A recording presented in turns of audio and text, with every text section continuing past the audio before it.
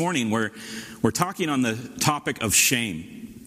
The world's antipathy towards shame, the hatred of shame that the world has, that we all have. Because shame proceeds from feelings of guilt. And guilt comes from the fact that we're feeling that there's judgment. And in our culture, above all, we must never judge. Don't you judge me. And so since judgment leads to guilt, which leads to shame, then shame must never be tolerated, because shame is the end result of everything that our culture rejects, which is judgment. And so our egos and our flesh respond to the repugnance of shame. Shame produces in us such a visceral feeling that we instinctively reject it in all forms. But is that right? Is all shame to be rejected? The title of the message this morning is Not All Shame is the Same. If we work that chain of feelings backwards, we can ask, is it true that there is really no true right and wrong which should be judged? And is it true that there is never properly placed guilt? And is it therefore true that there is never a proper feeling of shame? Well, in fact, as we look at the words of the Bible that examines most closely the human heart, we find there is both improper and also proper shame. And as we continue in our series of leaning into discipleship, this morning what I want us to understand is that as disciples, we must be able to discern the difference between improper shame and proper shame.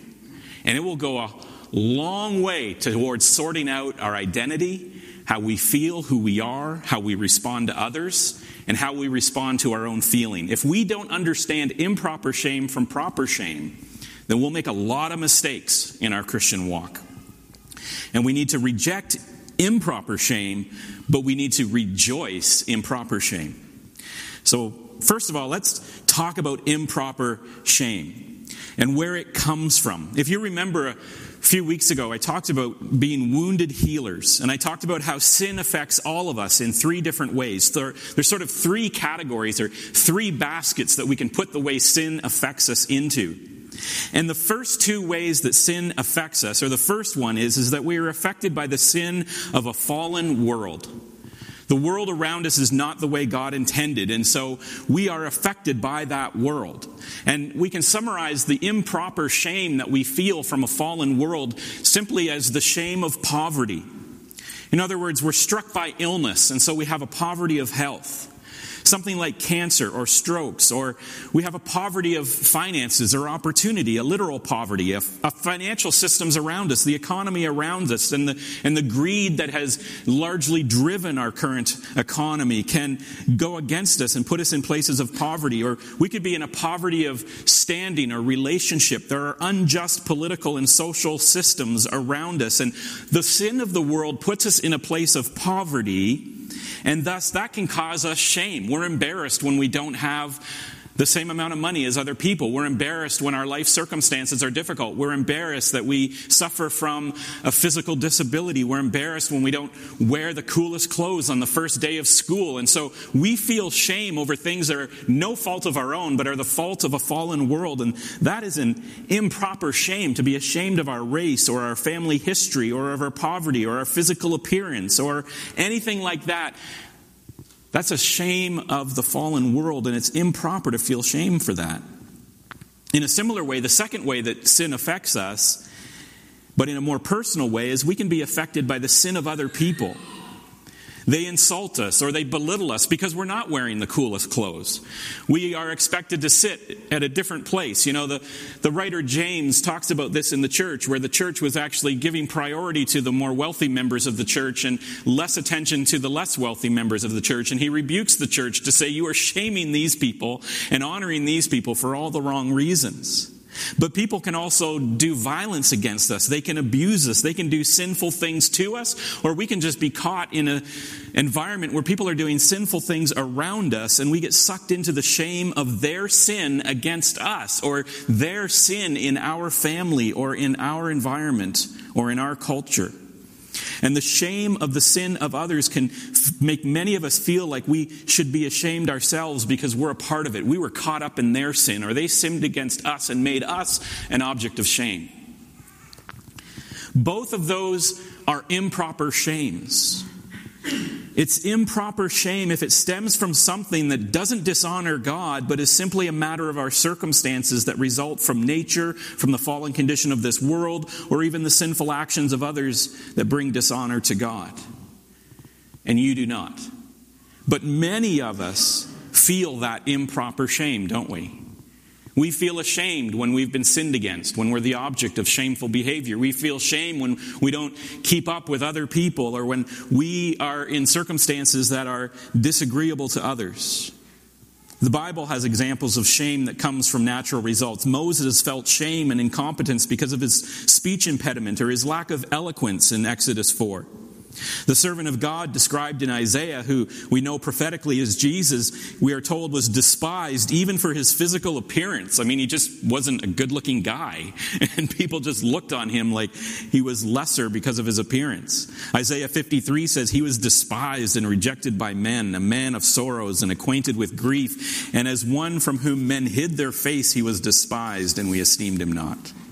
The disciples were tempted to feel shame because of their suffering and imprisonment as a result of their faith. Peter's addressing improper shame and replacing it with rejoicing when he writes in 1 Peter 4, "Yet if anyone suffers as a Christian, let him not be ashamed, but let him glorify God in that name."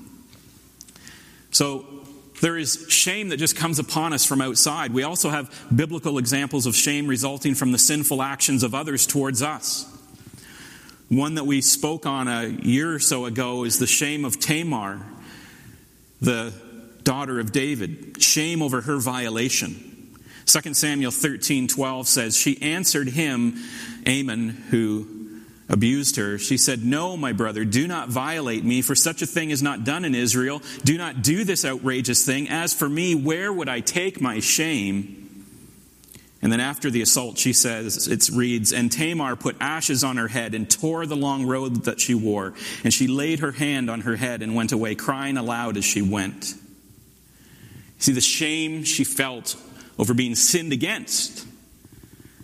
And far too often, even as disciples of Jesus Christ, our shame comes from our circumstances in the world, the nature of our birth, our race, our family, the culture around us we have no control over, or even what other people have done to us. And the Bible says, don't feel shame over something that does not dishonor God. Who you are, what the world or others have done to you, is not a cause of proper shame. And that has implications for us as disciples individually, and it has implications for us as a church family together. Both of those shames, personally as disciples, have a tremendous impact on our identity. So many disciples of Jesus are bound by this improper shame of what the world or others have done to them. And that shame, that false identity that we bear, must be taken to Jesus and laid down his cross, and we pick up our new identity in him. And Mr. Wilson, in the book that we're studying, covers this personal level of shame in great depth, and how we must put it away and take on the identity of Christ. So I'm not going to elaborate on that too much because it's in the book and it'll be in your group. Other than to encourage you to be discerning and thorough in examining your own heart by your actions, which will tell you if you're really living in your identity in Jesus and not still living in your identity in the flesh. And what I mean by that is I know disciples, I know brothers and sisters in Christ who know their identity in Jesus, but the way they talk, the way they stand, the way they look, the way they act, the way they respond to people around them screams out that they're still living in the shame of their fleshly identity and not their identity in Jesus. And so as you're reading the chapter, as you're in your small group, examine your heart and ask yourself, am I really living in the confidence of Jesus Christ, or am I living in the shame of what other people think of me, or even in the shame of what I think of myself? That'll be your homework. Must not live in our past. The Apostle Paul, who confesses his weakness over and over and over again, he suffered imprisonment and beatings and countless reasons to be ashamed, especially ashamed by his crowd of Pharisees who have rejected him. He says in Philippians, "Brothers, I do not consider that I have made it my own, but one thing I do, forgetting what lies behind and straining toward what lies ahead, the goal, the prize, the upward call of Jesus Christ." Paul knows he's got lots to be ashamed about. He beat and imprisoned, possibly sent Christians to their death tons of stuff he could be ashamed about, even before God. He says, I don't live there. My identity is in Christ, and I'm striving towards that identity in the upward call of Christ to come. But I'll let Mr. Wilson dig deeper into the personal implications for us. I want us to acknowledge the implication of this improper shame for us as a church, as disciples together. What this improper shame means for us and how we need to handle it rightly and identify it truly. And here's where we need to be honest, really, and possibly confess that across the board, the identity of churches in North America have perhaps a bad reputation. I hope not too much here at Lakeside. But in general, churches have made mistakes when it comes to improper shame.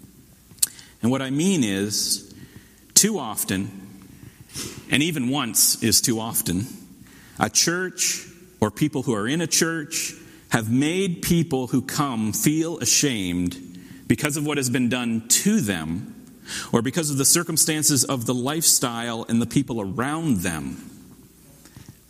And that's improper for us to do. We don't contribute to improper shame, making people feel ashamed of the circumstances of their life or the history that they've come through. In Jesus' time, it was the Pharisees and the religious people that rejected the crippled and those with leprosy and those that suffered under oppression and even those that were poor. They looked down their noses at them because of the crowd that they kept, hanging out with those publicans and those tax collectors and those sinners. Or because of the condition of their life, obviously indicated they were disfavored by God. They can't be a good Christian if that's what's going on in their life. That was Jesus' day. Today, I don't believe it's prevalent here at Lakeside, but the wider North American church can be accused of having very little pity and very little mercy and of actually increasing the shame of those who suffer, perhaps from mental illness or being in bondage to addiction, who have children out of wedlock, either out of abuse or even just because of the pressure and the power of forces around them. We can, as a church, we can, as Christians, if we're honest, be caught blaming the victim and believing that it is somehow our job to join God in judging sin.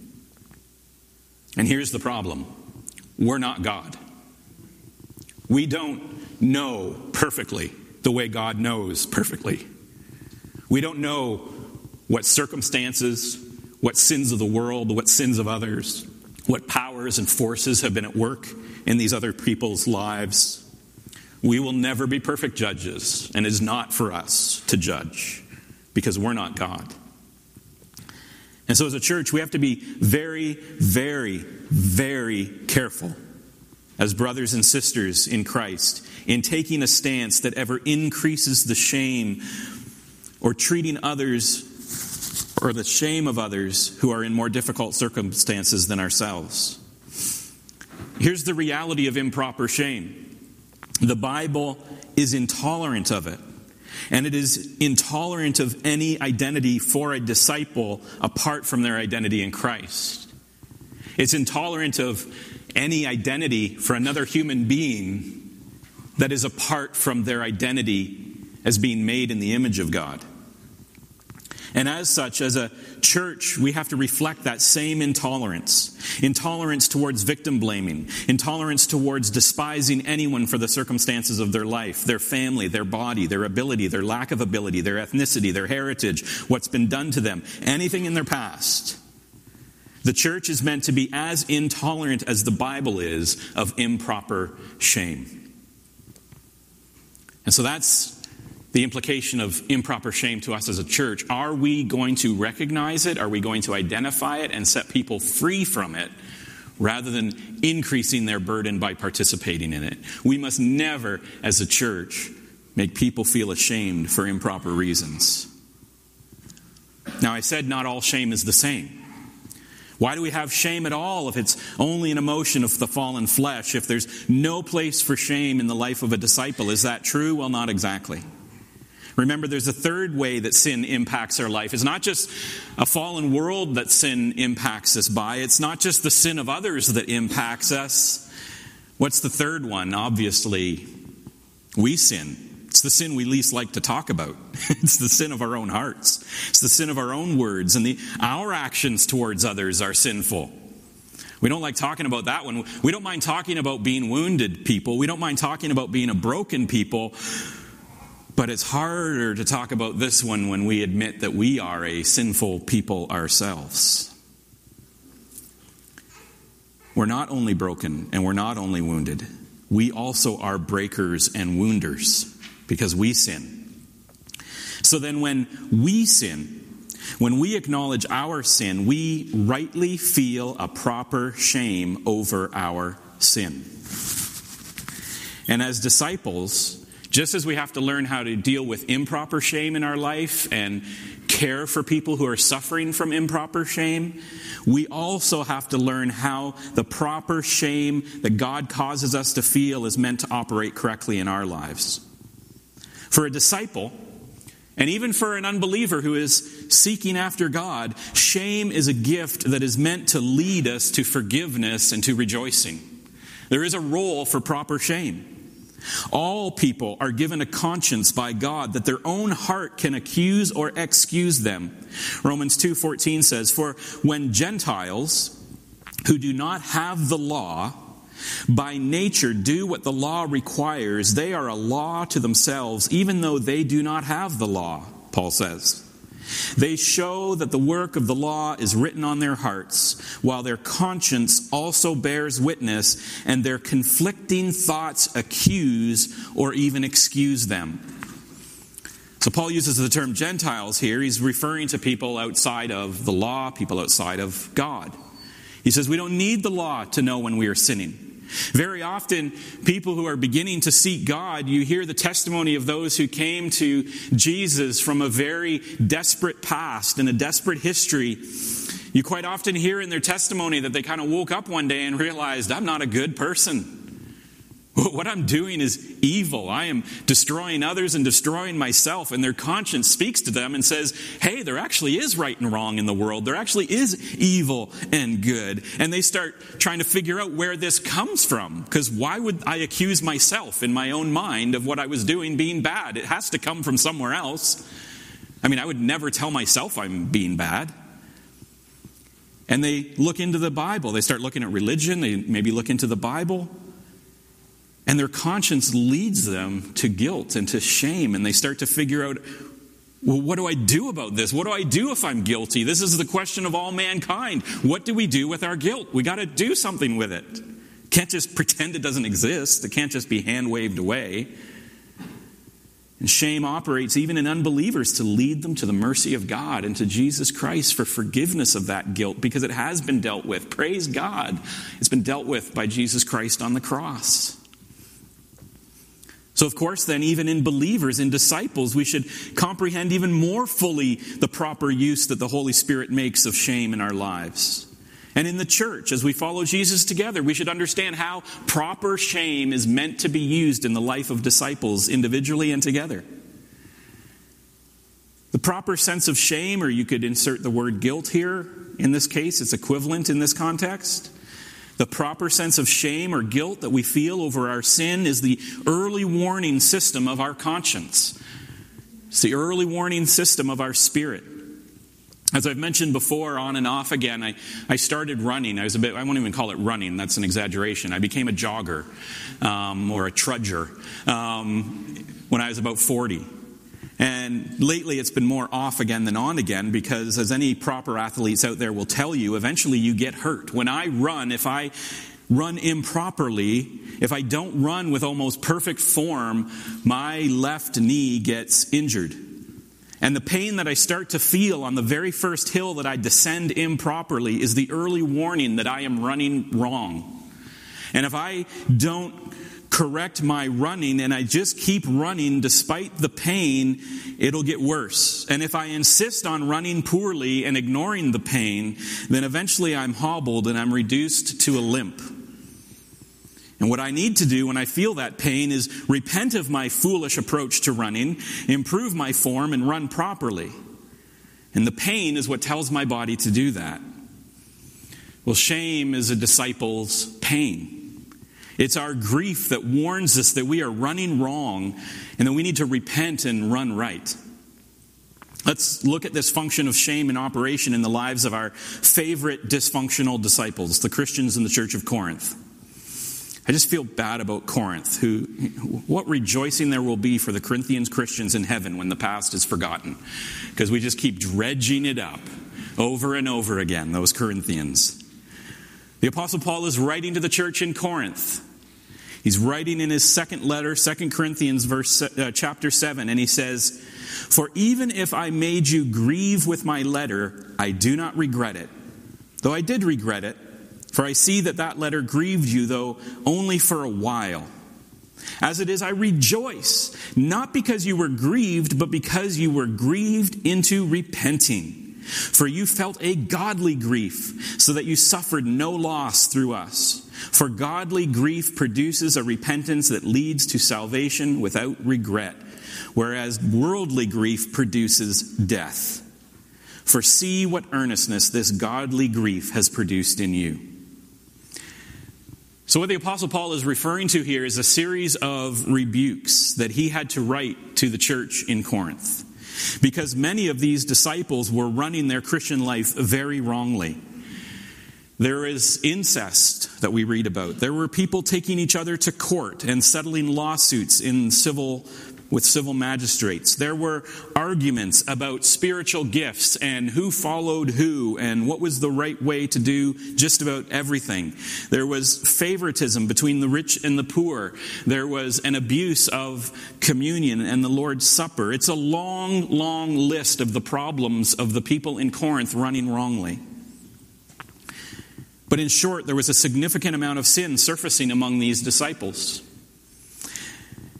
And after Paul's letter to them, they were feeling grieved, he says. They were feeling guilty. They were feeling ashamed. And Paul says, I don't regret it. Well, he admits that he actually did feel badly about it for a short time. But he says, I don't really regret it, though, because the shame that you felt, the grief that you felt, led you to repentance. It was a godly kind of shame. It produced repentance and led to salvation without regrets. Boy, we could preach a whole sermon just on regrets and how the sin that we regret and would desire no other disciple experience. And Paul says, I don't feel bad that I made you feel bad. I'm glad you felt shame because it's led you to repentance, and so there won't be more regret if you continue the way you are. If I keep running the way I run, it leads to more regret over my knee. Paul says, look what earnestness this has produced in you. And Paul sees that the church is now striving to put their shame behind them, and they're now striving to run rightly with Jesus. But in contrast to that proper shame and that proper grief, which he actually exposed and augmented on purpose to cause for them, in contrast, Paul says worldly grief, or we could say shame apart from the power of the gospel, shame that just we take on in the world on our own shoulders, only leads to death. In other words, unless our shame leads us out of the world and back to the Father and to Jesus and to the gospel and to repentance, then it doesn't produce joy or rejoicing. In fact, it produces depression and anger and resentment and regret and finally spiritual death. If we suffer the shame of the world apart from the gospel, it leads us to despair. Shame is meant to operate properly, but it's also meant to operate only temporarily in the life of a disciple. Notice how Paul refers to the shame or the grief caused by his letter. He says, I see it grieved you, but only for a little while.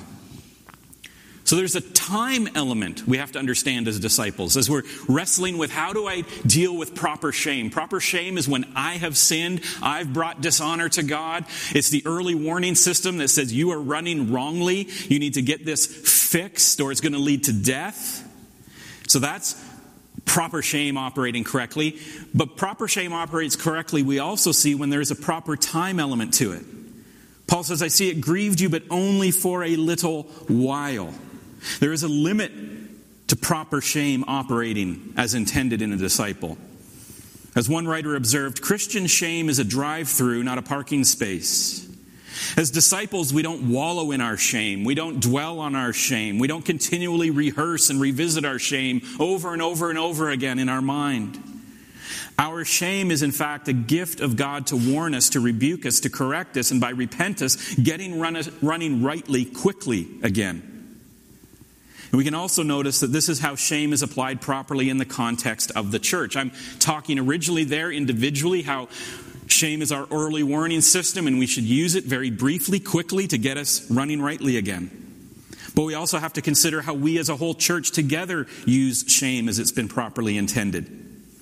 Of course, we can feel our own shame personally and privately and repent quickly. And that's how it works.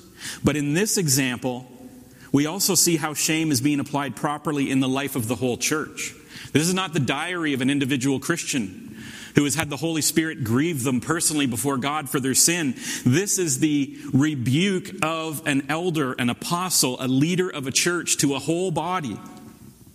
And we can see that shame is used properly, even in the church context. Just as the church must be adamantly intolerant of improper shame, the church must at the same time embrace fully and carefully the proper use of shame for disciples who are called to hold one another accountable. Because we're not only accountable to our own private consciences. As much as we would love that to be true as Christians, we just wish that this could just be a private affair and that our sin never affects anybody else. But there is nothing in Scripture, in the New Testament church, that would indicate that that is true. We are a body of believers and we live out our lives together. And so it is never simply our own private consciences in which we deal with sin. We are accountable to the brothers and sisters that we share our lives with in the church. Now, does that mean that we are going to be dragging everyone up on stage on a weekly basis to confront their shameful deeds? No. I've been here 8 years now, and I've never seen us do that. Have you ever seen us do that? No, we've never done that.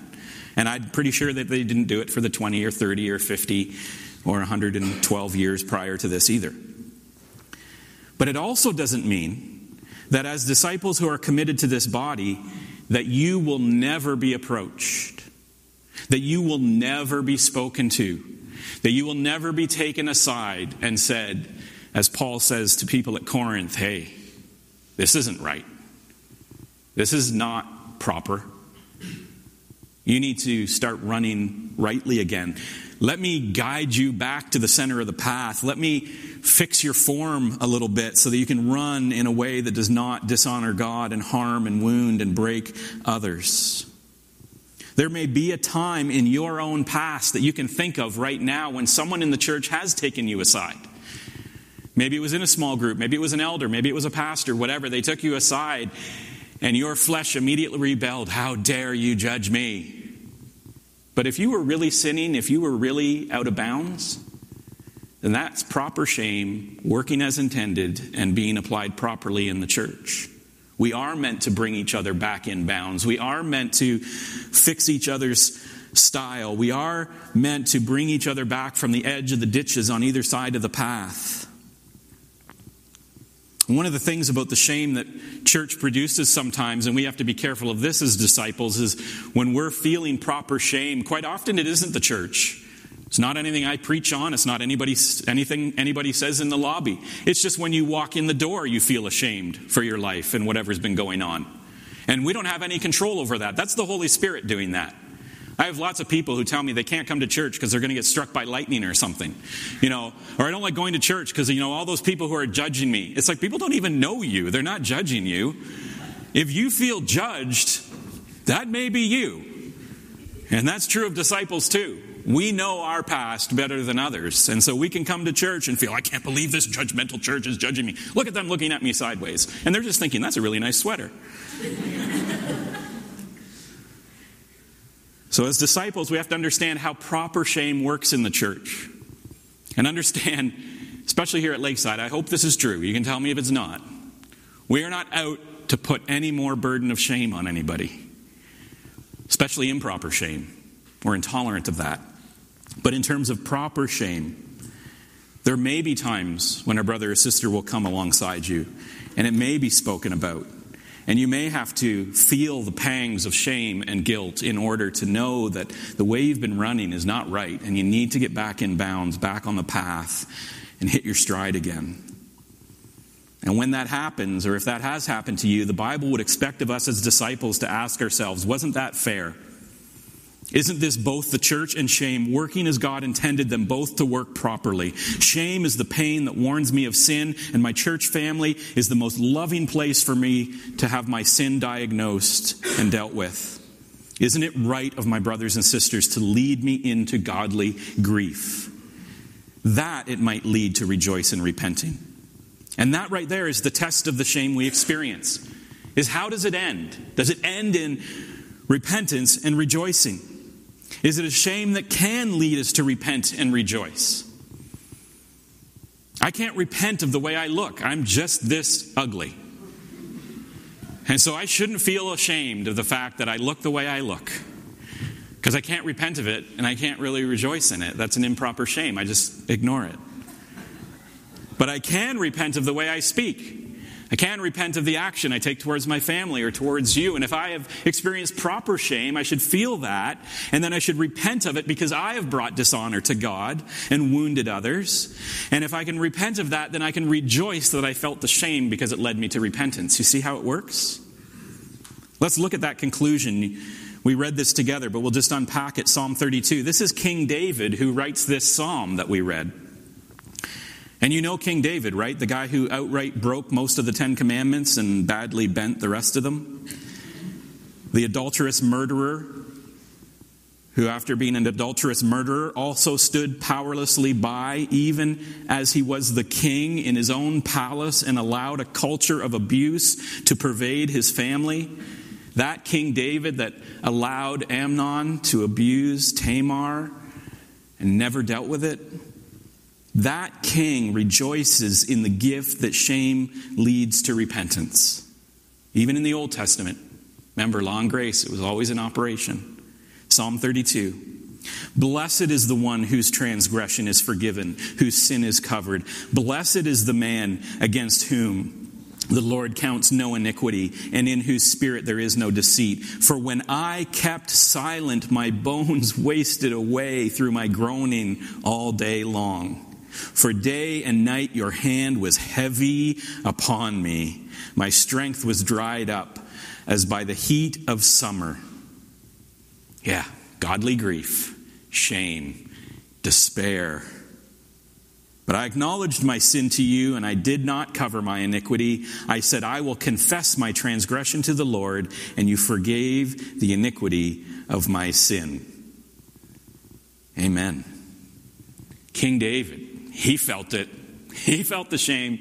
He went to temple, right? He took his offering up the mountain, and he went there, and he felt the shame. Didn't even want to show his face day and night. His body groaned under it.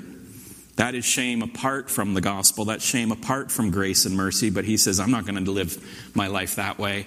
I'm going to confess it. I'm going to let the pain of my shame lead me to confession and repentance and ultimately rejoicing.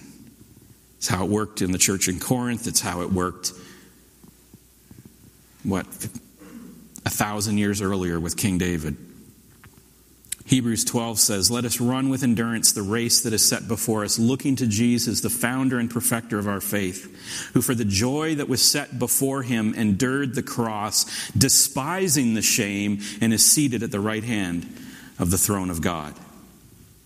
See, Jesus went to the cross not only for our sin, he went to the cross for our shame. He took on the shame so that we need never feel shame. Either improper because of the sins of the world or because of the sins of those against us, nor even proper shame of our own sin because we can repent of it and be forgiven and rejoice in that forgiveness because Jesus has taken sin and shame to the cross. So then as disciples, live out what is true of your identity in Christ. Do not, as disciples, permit improper shame to define your identity or your life. God has called us to be free of both sin and shame, and Christ has died for that. God has promised and proven that the work of Christ on the cross is sufficient, and so live in the new identity that is yours. Live as though that is true. And as a church, we will not tolerate improper shaming of those who are wounded by the sin of the world or wounded by others. Rather, we will be a church that heals the wound that leads to that shame. But at the same time, we will not justify or excuse personal sin that rightly causes shame. Instead, as a church, I hope, gently and with love, we will rejoice when shame illuminates sin and brings a disciple to repentance, and celebrate the goodness of God to both expose and to forgive a repentant sinner of their sins. You see, shame should always, for disciples, lead us to rejoicing. Improper shame will cause us as disciples to lean into the healing of those old wounds, and by the grace of God, take it to the cross and then rejoice in our identity in Christ. That's what we do with improper shame. We say, I'm not that, I am this. Proper shame will cause us to lean into repentance and forgiveness by the grace of God, and then rejoice in our forgiveness and salvation. Either way, we take our shame to the cross and we end in rejoicing. The disciples' answer to shame always ends in rejoicing if we are able to diagnose and treat the shame biblically. Now we're coming into communion, and there is almost, I can't imagine, a better time for dealing with our shame and examining our lives and asking ourselves as disciples, is this a proper shame I am allowing to hold me in bondage? Am I bound to an improper shame? Am I living in an identity because of something somebody else has done to me? Or because of some sin against me, either poverty or pride of others, mocking me, making fun of me, my own pride because of, my disadvantage towards other people around me? You need to take that and say, that is improper shame. That is not my identity. My identity is in Christ. Communion is a great time to do that. Or maybe you look at your heart and you say, I'm not running right.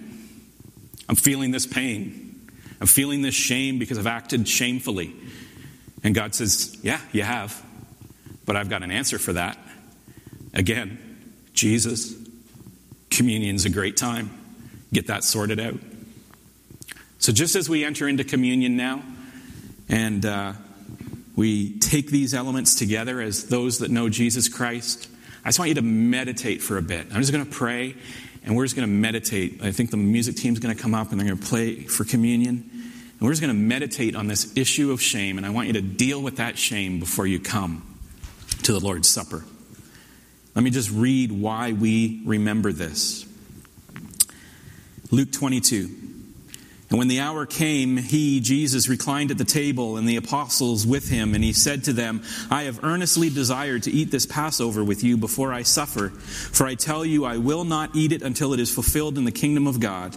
And he took a cup, and when he had given thanks, he said, take this and divide it amongst yourselves, for I tell you that from now on I will not drink of the fruit of the vine until the kingdom of God comes. And he took bread, and when he had given thanks, he broke it and gave it to them, saying, this is my body, which is given for you. Do this in remembrance of me.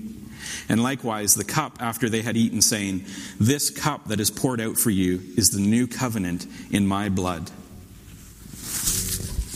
That's the key. This is the new covenant. This is the new deal. This meal means we can bring all of our sin and all of our shame to Christ. And he has done everything on that cross that's required of us. Let's pray. Father God, thank you that you give us illustrations in your word and an understanding of both improper and proper shame. Help us learn as disciples that this is crucial to our identity in you and crucial to our handling of these feelings of guilt in our life, that we reject the wrong ones and we embrace and rejoice in the right ones. And teach us these things this week, even as we talk together in our life groups, Lord. And right now, Lord, I just pray for this meal that we take with you as your disciples, that we can right now in our own hearts be examining ourselves, that we can be rejecting any improper shame, any improper identity. But at the same time, we can acknowledge proper guilt and proper shame, but with joy. Because simply by confessing it, by turning from it, by putting all of our hope in you, you wash us whiter than snow. So there's no longer any need to be ashamed. Because we are forgiven by your grace and mercy and by the work of Christ on the cross. We thank you for this, that we get to remember it today. In Christ's name, amen.